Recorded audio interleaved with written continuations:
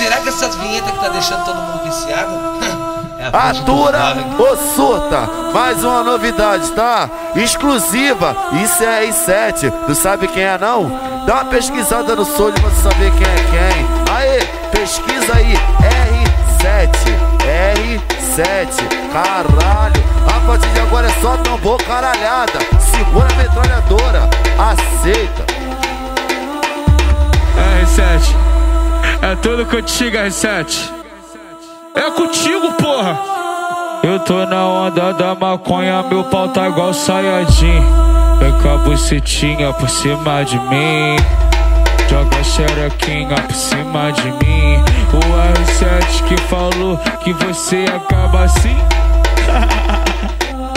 Vem com a xereca por cima de mim, encosta a xereca por cima de mim. É tapa na bunda, puxão de cabelo e dedo no grilinho. É tapa na bunda, puxão de cabelo e dedo no grilinho. E com a xerequinha por cima de mim, joga a xerequinha por cima. E fica a xerequinha, fica a xerequinha por cima de mim. Tatiane. E aí, Sete, já ouviu falar da Tatiane? Você já ouviu falar da Tatiane? Eu não quero que tu me ame, eu só quero que tu me mame. Eu só quero que tu me mame. Oh, Tatiane. A Tatiane é piranha. Eu não quero que tu me ame, eu só quero que tu me mame. Eu só quero que tu me mame. A contagem regressiva da mamada, ó. 1, 2, 3, mames. 4, 5, 6, mames. 7, 8, 9, mames. Ai, mames.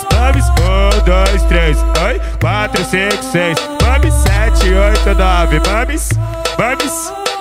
Aí, novinha, vem no mames, que hoje é R7 de papes. Tipo moção, ladrão. Cacildes? Ah, caralho. E aí, Cacilda? Aí, ó. Quem não fode rala, quem não fode rala. R7 deu o papo, é a ordem na quebrada. Quem não fode rala, quem não fode rala. R7 deu o papo, é a ordem na quebrada. Hidropônica tá na mente, a bala já tá na água. Princesa vem pra favela, doida pra sentar na vara. Vai. O GW que vai explanar, pra novinha ficar embrasada. O GW que vai explanar, pra novinha ficar oriçada. Ela quer leitada, ela quer leitada. Na check na cara, ela quer leitada, ela quer leitada. Toma piranha, ela quer leitada, ela quer leitada. Na check na cara, ela quer leitada, ela quer leitada. Na check, ela quer leitada, na check na cara.